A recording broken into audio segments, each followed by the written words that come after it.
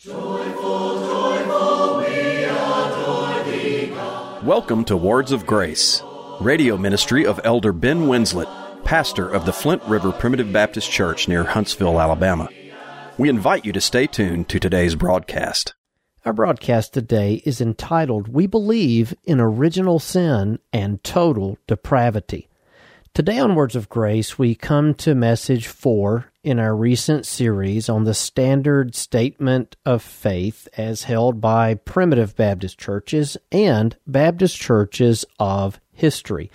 I won't go into as much of the history of that today, just for the sake of not being repetitious, but we're presently considering two different strands of the standard articles of faith of our primitive Baptist churches today, statements that were common to just about all Baptists of the 18th through the early 20th centuries in the United States.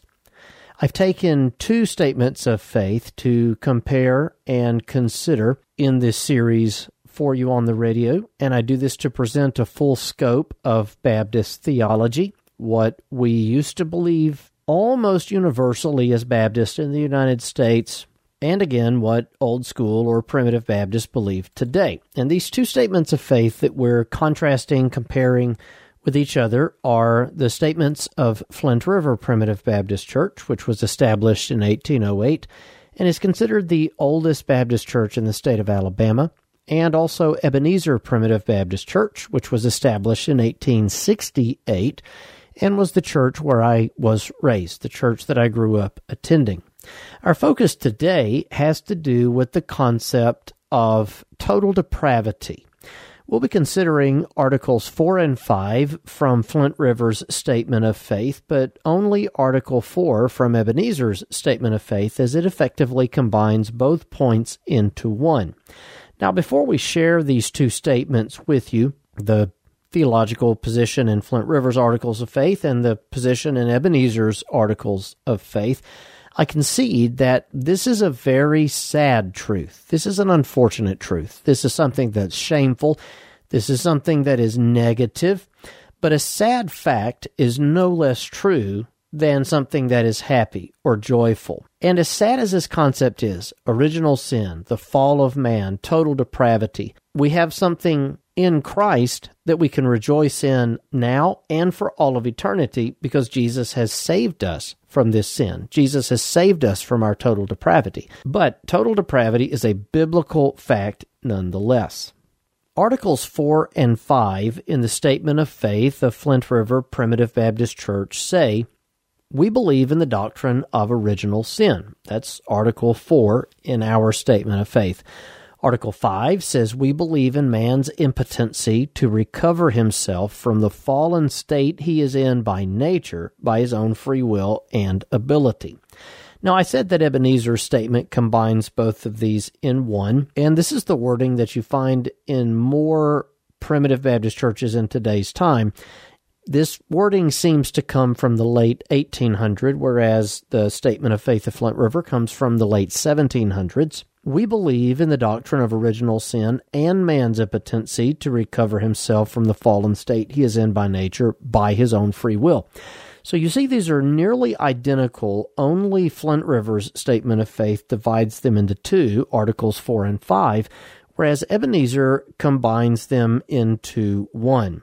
That said, we do find an extra clause at the end of Flint River's Statement of Faith. If you paid attention as I read those, the words and ability find themselves at the end of Statement 5. And so, whereas Ebenezer's statement, as many articles of faith are, will simply stop by saying that man is impotent to recover himself from the fallen state he is in by nature by his own free will, Flint River's Statement of Faith include the words and ability, which is to basically communicate the same thought. This isn't a disagreement or a difference in position. It's just to use more words to express the same thing. So let's put these together and express this thought that we want to share with you today. We believe in the doctrine of original sin, in man's impotency to recover himself from the fallen state that he is in by nature, by his own free will and ability. So these passages basically affirm a theological concept that we refer to as the total depravity of mankind. Technically, we should make a distinction between original sin and total depravity, as some orders of faith hold to the first, original sin, but they don't hold to the second. And so they would say that because of the sin of Adam, we're all sinners, but they would deny that man is impotent to rescue himself from the fallen state he is in by nature. Now, regardless of what orders of faith believe, what people believe, and what we have written in various statements of faith or even larger confessions of faith, what we read in the Bible is to be our only rule of faith and practice, as we discussed at great length in the second message in this series. And so what we will see today from Scripture is that both of these concepts are biblical. Original sin is a biblical concept, and because of original sin, because we fell in Adam, we are impotent to recover ourselves from this fallen state that we're in by nature by our own free will and ability. We are quite literally, as we will emphasize in a moment, dead in trespasses and in sins, and being dead, we can do nothing. Dead men have no power to do anything. And so today we emphasize both original sin, something that most Christians believe, but also total depravity, something that generally only those who believe in predestination believe. First of all, we believe in original sin, the fourth article of faith of Flint River and the very first part of the more modern statement of faith that you find in Ebenezer. And it's funny that I would say more modern when it dates to the late 1800s, but this is the way that it's generally been worded from that time forward in the statements of faith of our churches. We believe in original sin. That is, explaining what we mean by that, through the sin of Adam, all became sinners, both by nature, but also by practice.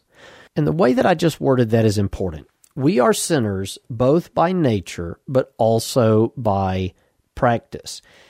We are not sinners because we sin because we're sinners, as we will see today. And this comes from the what? The original sin of Adam. We call it original sin. That is a funny term. It might be confusing to you today because we live in a very watered-down, mile-wide and half-inch deep Christianity. But original sin simply means the sin of Adam. We are all sinners, not just by practice, but by nature. And this nature of sin is something that we have through the original sin of Adam all the way back in the Garden of Eden at the beginning of time. Now, just a word on that statement that we are sinners both by nature but also by practice. It is about impossible not to practice one's nature.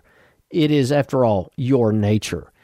After the new birth, we have two natures. We have the nature of the flesh, and we have the nature of the spirit. We've been made partakers of the divine nature, and these two are always at war within each other, so that we cannot do the things that we would. We struggle with sin in this world because we still have the nature of the flesh, but we have the nature of the spirit, and there's a constant battle between these two natures, and we're commanded to mortify one through the other, to put this nature of the flesh to death through the nature of the spirit, but it never goes away. It never fully dies.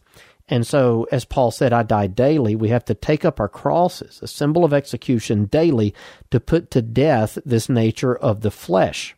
But it's about impossible not to practice one's nature, especially, listen very clearly, if given time and opportunity. An oak tree might be killed as a sprout, and so it will never produce an acorn. But if you let it grow, it will produce acorns. If you let that oak tree grow, it's eventually going to produce and drop its acorns. It's going to produce its leaves. It's going to produce its bark. Why? Because that's its nature. All humans are sinners because of Adam's original transgression. And if we live long enough in this world, that sin that is within us, that is our nature, it is going to very vividly and despicably manifest itself in our lives. I don't believe that I have to demonstrate that to anybody. I don't believe I have to prove that to anybody. If you let a person live long enough, the sin in them is going to manifest itself. Commonly, Christians today believe in something like the age of accountability and infant purity, but the Bible doesn't teach that. The Bible teaches that, as we will see in a moment, we're shapen in iniquity. It teaches that we come forth from the womb speaking lies, and it paints a very awful picture of our morals and ethics and behavior prior to knowing Christ. Humans are not basically good only to choose evil because of negative circumstances or cultural programming. Humans are basically evil who only truly bear good fruit if God has given them a new nature through the new birth. And all of this dates back to original sin. Now, as far as original sin, we know where the original sin occurred. We know whose sin it was. We can turn back to Genesis chapter 3. We can read where the serpent beguiled Eve. She was beguiled, but Adam willingly disobeyed God. He takes of the fruit of the tree of the knowledge of good and evil. He ate of that fruit. Eve ate in verse 6. She gave it to her husband. He ate. And the eyes of them both were open, and they knew that they were naked. They sewed fig leaves together and made themselves aprons, and here the Lord shows up. And when the Lord shows up, he gives 3 curses. He gives one to the serpent, he gives one to Eve, and he gives another to Adam. He tells Eve that she's going to conceive in sorrow, and her desire shall be to her husband. He tells Adam that he's going to eat of this fruit of this world by the sweat of his face, and he would labor and toil in great difficulty because of his sin. This world was even cursed for his sake, and it would bring forth thorns and thistles. I suppose if you're being technical, that could be considered a 4th curse, one upon the ground, but that's a byproduct of Adam's transgression. That was caused by Adam, and that curse affected Adam. It was for the difficulty of Adam as a judgment against him. God speaks to the serpent, he speaks to Eve, and he speaks to Adam. That is the origin of sin, and because of that original sin, all human beings are born into the world as sinners. Now, if you read the creation account, you know that when God created man, he created man male and female. This word man in Scripture sometimes translates from Adam, and this word Adam literally has reference to mankind. God made Adam, mankind, male and female, and man was made in the image of God. When God created Adam, he was in the image of God, and there are so many implications and applications of that. At minimum, that Adam was a rational being with consciousness unlike any of the other creatures, who was capable of appreciation and love and creativity, and with a will of his own to execute and to choose in this world what he would do. God made him a special creation made in God's own image. But listen, Adam sinned. You just read that in Genesis 3 and verse 6. Adam sins, he falls short of the glory of God, and he mars this image. He pollutes this image. He corrupts this image. Notice in Genesis 5, when Adam and Eve begin having children, Adam lived 130 years and begat a son in his own likeness after his own image and called his name Seth. This is one of the many, many children Adam and Eve had. They didn't just have the 3, Cain, Abel, and Seth. They had countless children. You had the most perfect specimen of a male and female together married in one place. They had lots of children. But notice, when Adam has children, all the way back in Genesis 5, the Bible includes this note that these children were made in his image. Seth was made after Adam's own likeness, after Adam's image, and he calls his name Seth. That's communicating to us that in whatever state Adam was in at the moment of his children's conception, their children were also conceived in that state, if that makes sense, if you follow what I say. So Adam became a sinner in Genesis 3. When Adam has children, those children were born in Adam's image, after Adam's likeness. Not just that they look like him, but morally and ethically, they are sinful and they are depraved. Romans chapter 5 is a great passage to go to simply demonstrate and depict this. Wherefore, as by one man sin entered into the world, and death by sin, And so death passed upon all men, for that all have sinned. This entire chapter talks about the fact that death has reigned by one man's disobedience, one man's offense. You see that in verse 17. This is why David would say in the 51st Psalm that he was shapen in iniquity and conceived in sin. David writes this psalm after his sin with Bathsheba, as he's lamenting what he's done, as his eyes have been opened to how he has displeased God, and he is experiencing and has experienced the chastening of God, and he's begging for restoration. He's begging for the assurance of his salvation as he's lost the joy of God's salvation.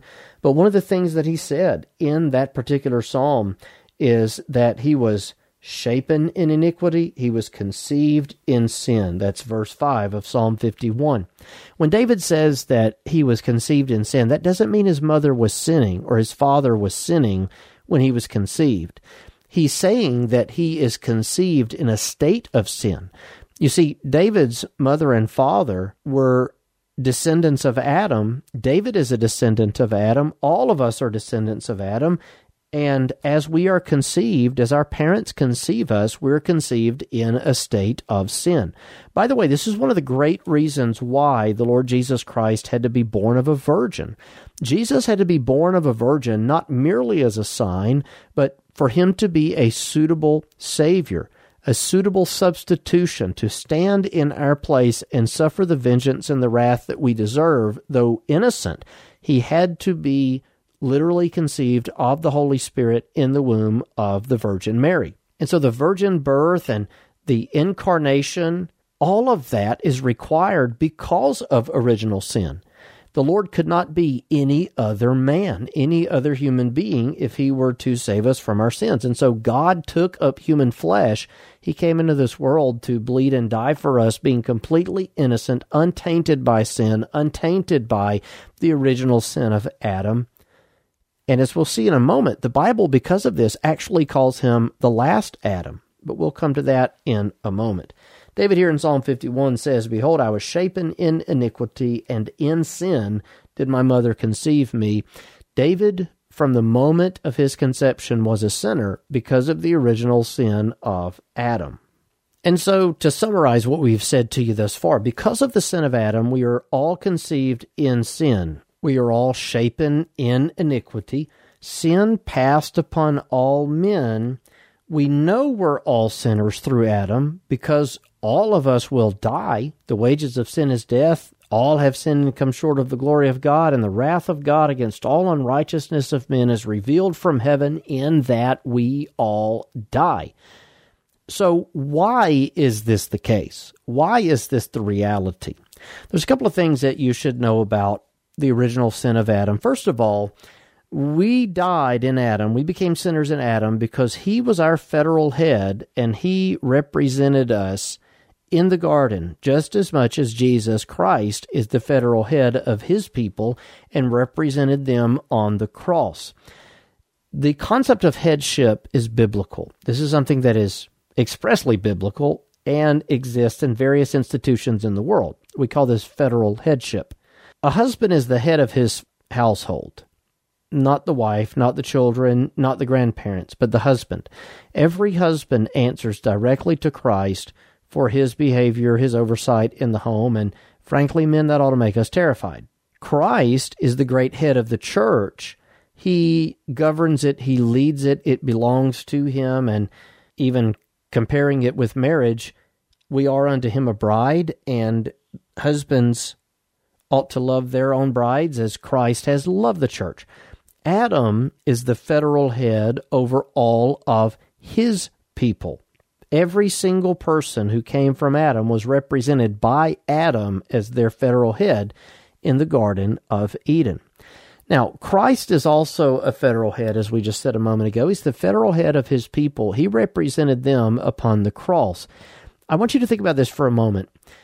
You don't do anything to make Adam your federal head, do you?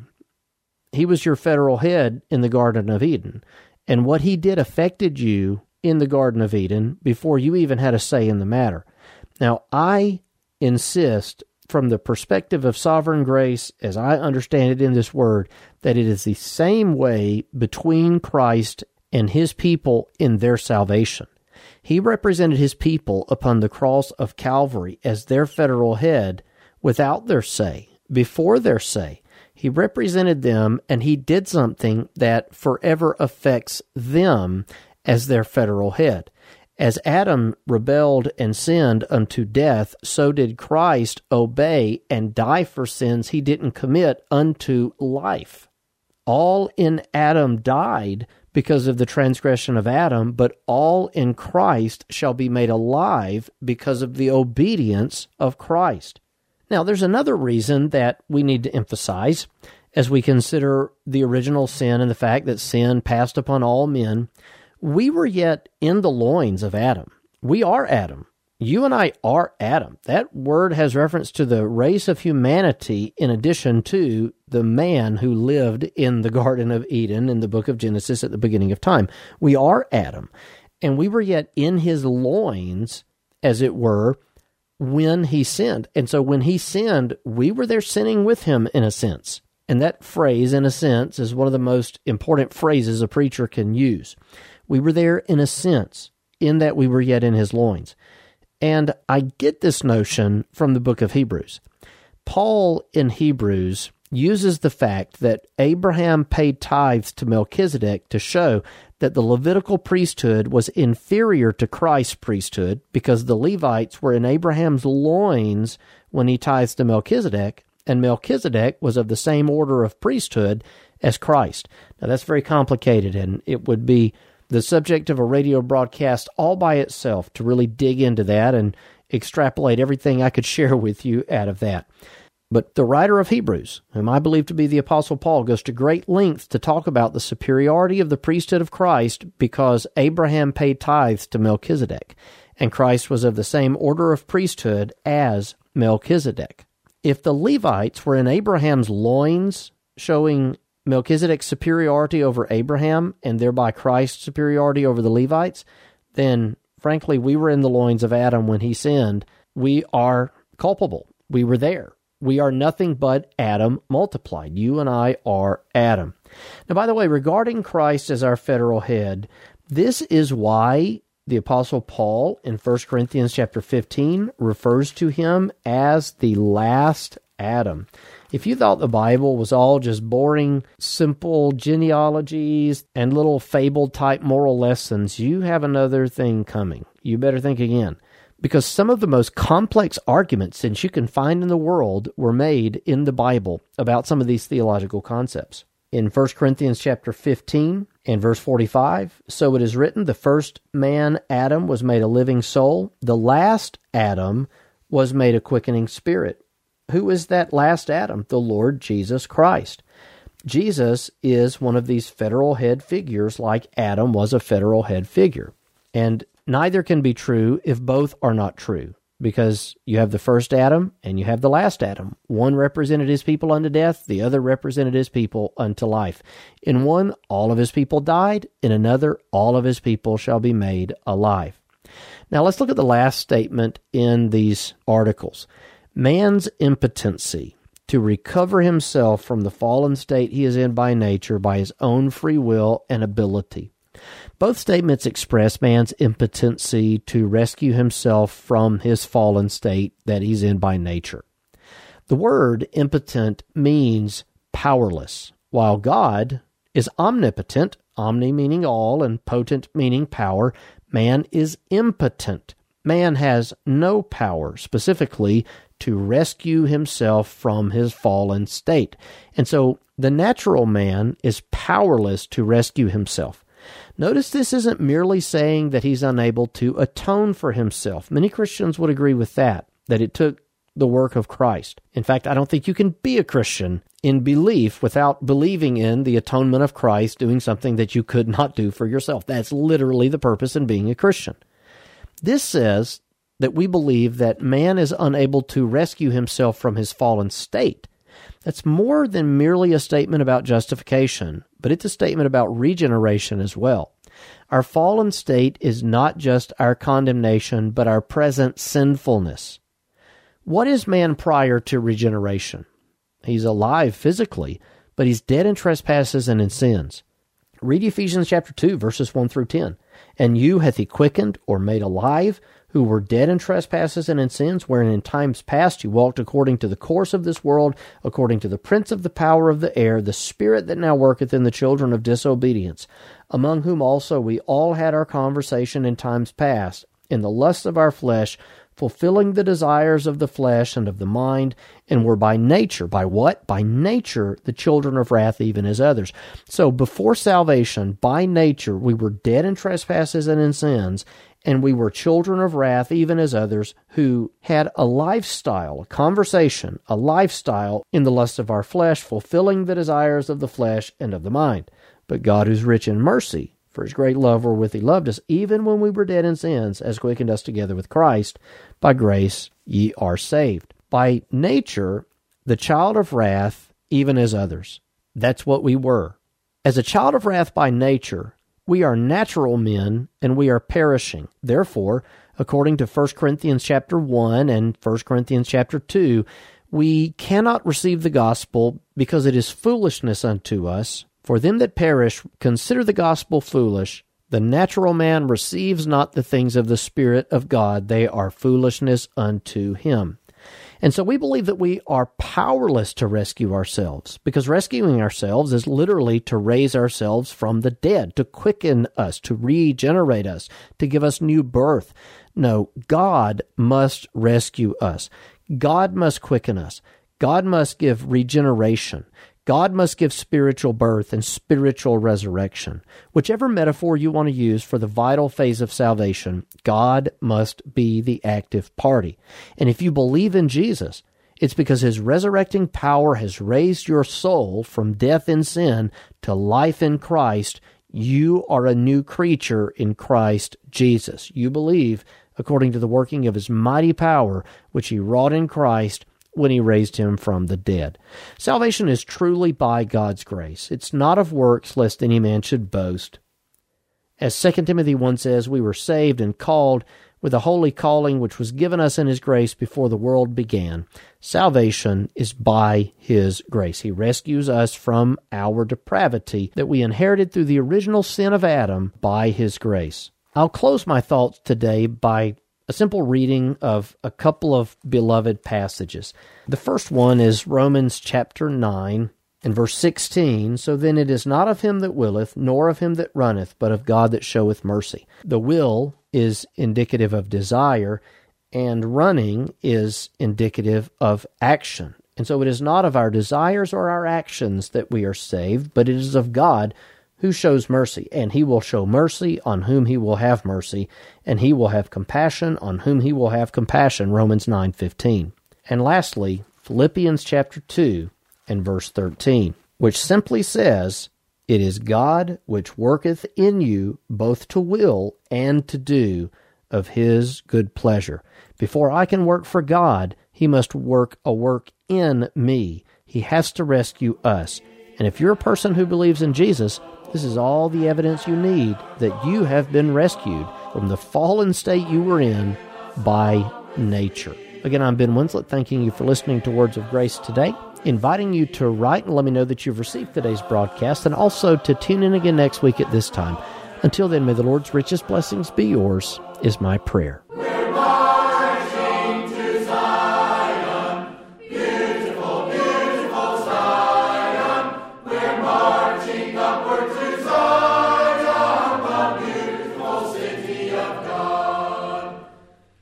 If you enjoy the messages you hear on Words of Grace, consider this your invitation to visit a Primitive Baptist church in your community. An online directory is available at marchtozion.com. Copies of this and other broadcasts are available for download on iTunes and on our website. And finally, Words of Grace is a listener-supported program. To contact us, address your correspondence to Words of Grace Radio, 641 Moontown Road, Brownsboro, Alabama, 35741, or visit us online at flintriverpbc.org.